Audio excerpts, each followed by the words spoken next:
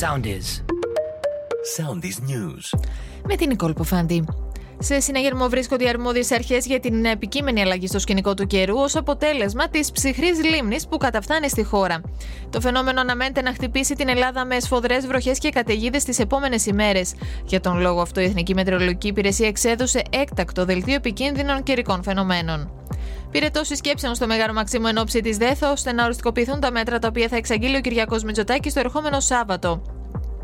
Ο Πρωθυπουργός θα μεταβεί, όπου θα δώσει το παρόν στην τριμερή συνάντηση Ελλάδας-Κύπρου-Ισραήλ. Χωρίς ενεργά μέτωπα η φωτιά στον Εύρο. Το μεγαλύτερο μέρος της φωτιάς μπορεί να έχει οριοθετηθεί, αλλά οι διακινητές συνεχίζουν τη δράση τους με τους παράτυπους μετανάστες. Οι διακινητές διαφημίζουν τις πράξεις τους στον Εύρο στα social media, με βίντεο που δείχνουν ομάδες παράτυπων μεταναστών να περνούν ακόμη και μέσα από τα καμένα.